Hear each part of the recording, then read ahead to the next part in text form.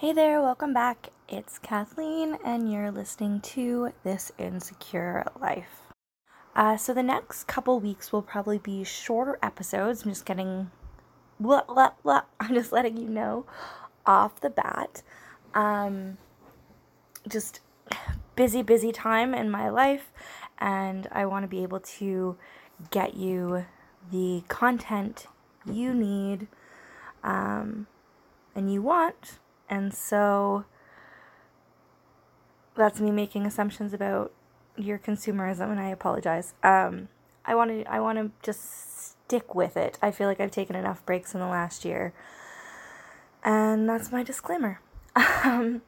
So today I just thought maybe we would chat briefly about the impacts of mental health stigma and how that can bring additional shame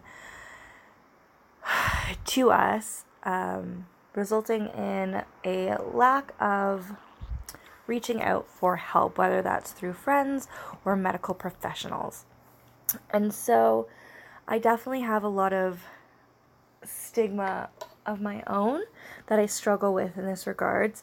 I'll reiterate and say that I have been on a new medication for the last week, and it's pretty low dose, but so far so good. I don't want to make any grand gesture sweeping statements, but I have been able to be more functional when I've been able to function, if that makes sense. Just because if you've never gone on in a new SSRI, hi Bubba, or any new drug, there are sort of symptoms and side effects, and one of them is fatigue. And so, whoo boy. But when I have energy and I'm not in that super fatigue state, my thinking feels a little bit clearer. I'm able to make decisions more effectively, more efficiently, and the emotional ups and downs aren't very high or very low right now, which is weird to get used to, and I'm not sure if that's correct. Right now, it's a lot of me monitoring what's going on with myself, so that when I touch base with my doctor again in 2 months, we can discuss whether it's sort of doing what it's supposed to do. It's funny because you can get a lot of anecdotal information online and from people, but our biologies are also different. So this is a process I've been working on for the last year. I don't know if I've ever said it on here, but last year, about the time I started the podcast, actually, I went back on hormonal birth control because of this pattern in this dip in my moods monthly, and drastically, I'll say. And so it was just my own research that led me to the path of, well, I'll try hormonal birth control again. So I do take a pill form of birth control because there aren't enough studies or knowledge about how IUDs affect hormones and hormone levels for that sort of big dip every month.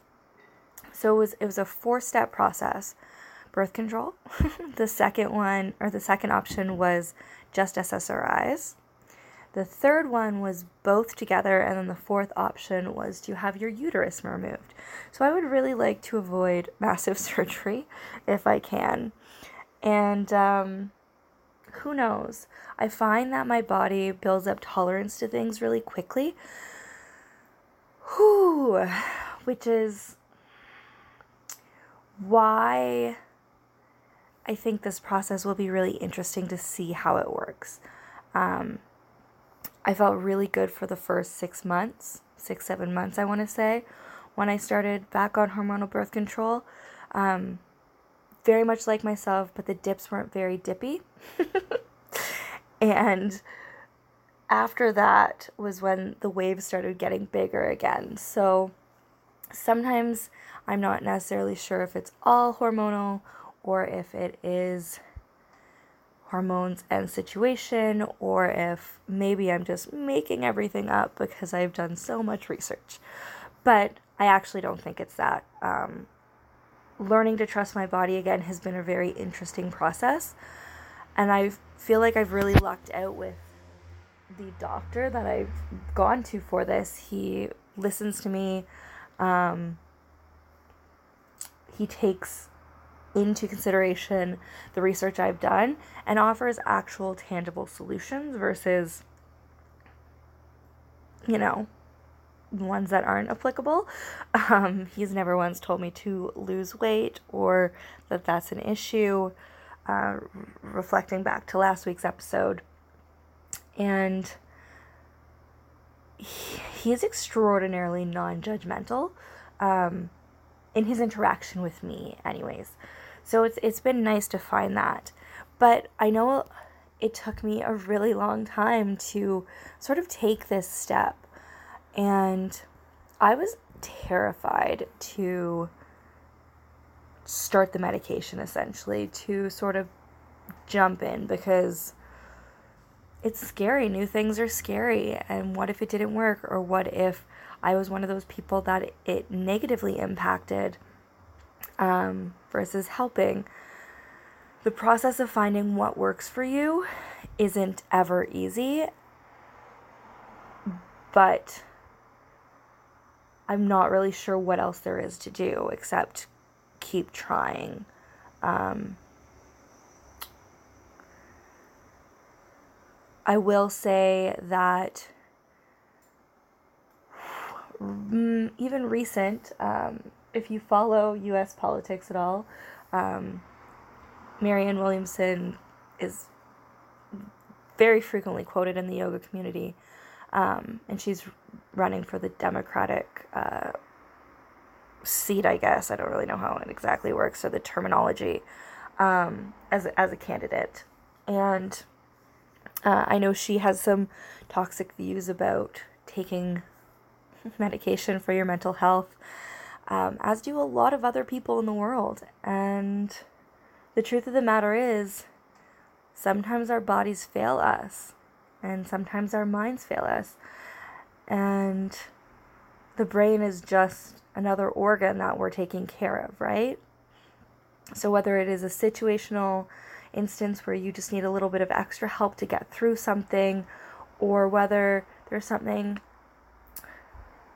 that doesn't switch on and off in the way that other people's brains switch on and off, it's okay to get that extra help. That's where equity comes in, right? We've talked about equity before. Essentially, it just brings us all back to the same level. And that's what I think we should strive for. So, continuing to work on removing shame from mental health, mental illness, allowing people to feel their feelings and seek help, and providing those options, I think are all really good things. That's it. I can expand on this topic in the future, but I'm just going to keep it really short for right now. And peace out. I really appreciate everyone who messaged me last week or over the week to say they listened and throw their support at me. I am feeling better in some ways and not better in other ways, but it's just been a really hard week for me overall. And I'm just gonna keep doing the things I need to do for me, if that makes sense. No, I don't want to hold on to things that are going to weigh me down anymore, whether that is situations that have occurred, words that have been thrown at me, people in my life. I'm going to really try hard to do that whole letting go thing. But I really appreciate everyone who listened and messaged and understood. However you understood, because you didn't experience it yourself. but you may have experienced something similar or something non-body related that it reminded you of. Anyways, massive thank you. I love you. I adore you. If you want to peace out, peace out. If you want to take a breath with me, let's take a breath together.